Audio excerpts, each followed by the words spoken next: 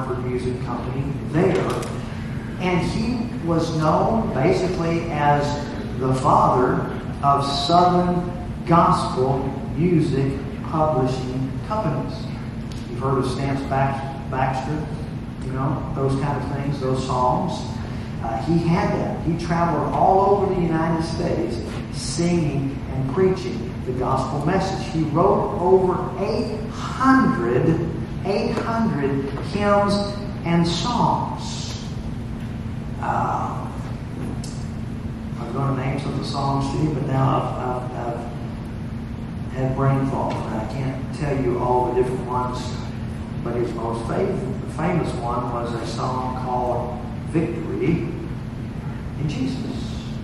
Victory in Jesus. Now, can I tell you how he came about this? 1939, Bartlett suffered a stroke. It left him partially paralyzed and bedridden for the last 2 years of his life. No more could he travel, no more could he go sing, no more could he go preach. He was bedridden for the last 2 years of his life, but he continued to study the Bible where he was.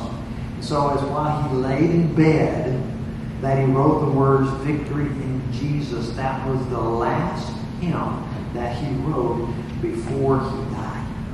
And I can't help to think that Bartlett had some of Paul's teachings from Romans and other books, and especially Romans chapter 8, when he wrote the song. I want you to notice the words. Victory in Jesus. Points to Romans 8:37. No, in all these things, we are more than conquerors, more than victors through Him who loved us. It also says in 1 Corinthians 15:57, but thanks be to God who gives us the victory through our Lord Jesus Christ. The next part, victory in Jesus, my Savior, what? Forever. Romans 8:35, who shall separate us from the love of Christ? No one. For how long? Forever. No one will separate us. He sought me. Romans 3:11. No one understands God. No one seeks God. Therefore, He sought us and bought me with His redeeming blood. Romans 3:23 and 24. For all have sinned and fall short of the glory of God, and are justified by His grace as a gift through the redemption that is in Christ Jesus, whom God put forward as a propitiation by His blood to be received by faith. He bought me with His redeeming blood. He loved me ere I knew Him. How many of you use that word, ere? E-R-E.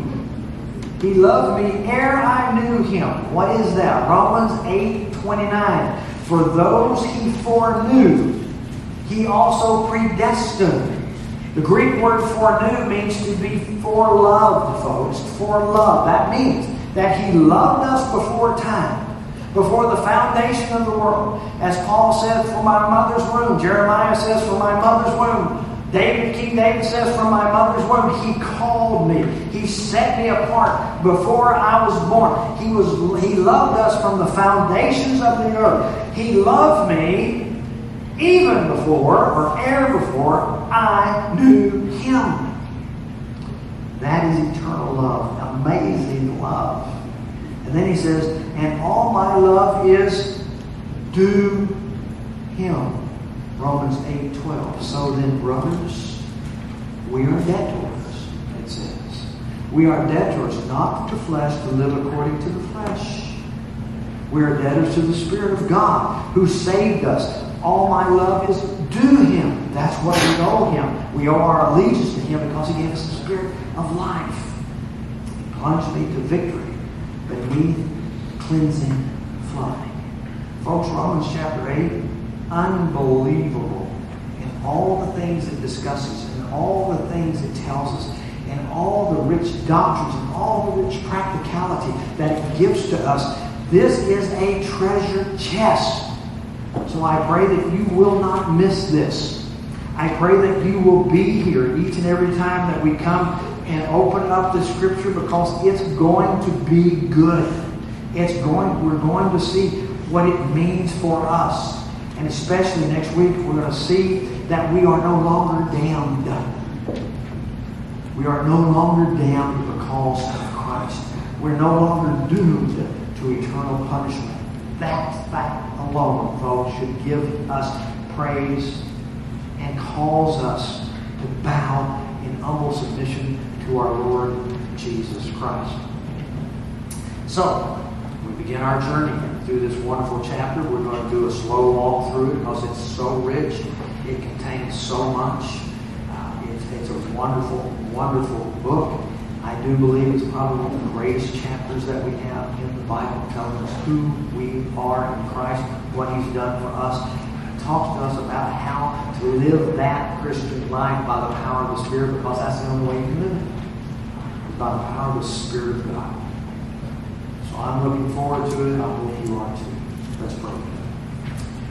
Heavenly Father, thank you for this rich, rich word. Thank you for depositing that into our lives so that we may know and understand that which you have done for us through our Lord Jesus Christ.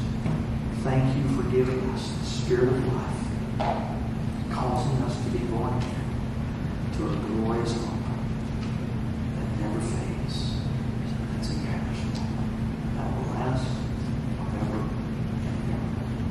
Thank you again in Jesus' name. Amen.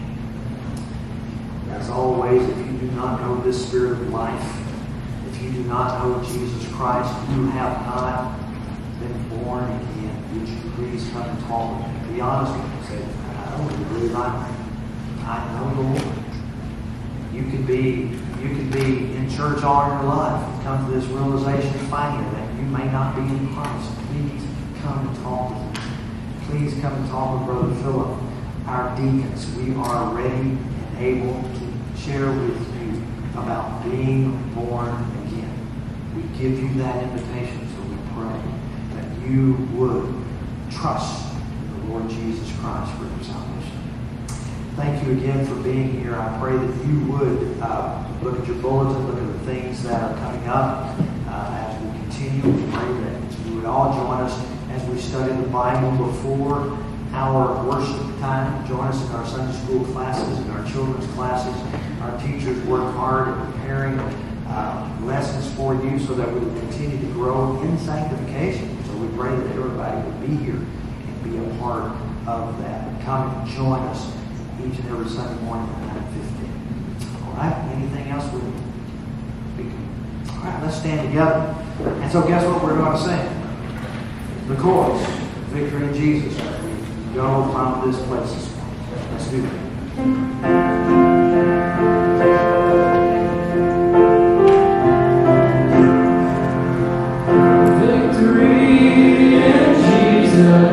My Savior forever, He's taught me and bought me with His redeeming blood. He loved me ere I knew Him, and all my love is to Him. He plunged me to victory beneath the cleansing flood. Amen. Dismissed.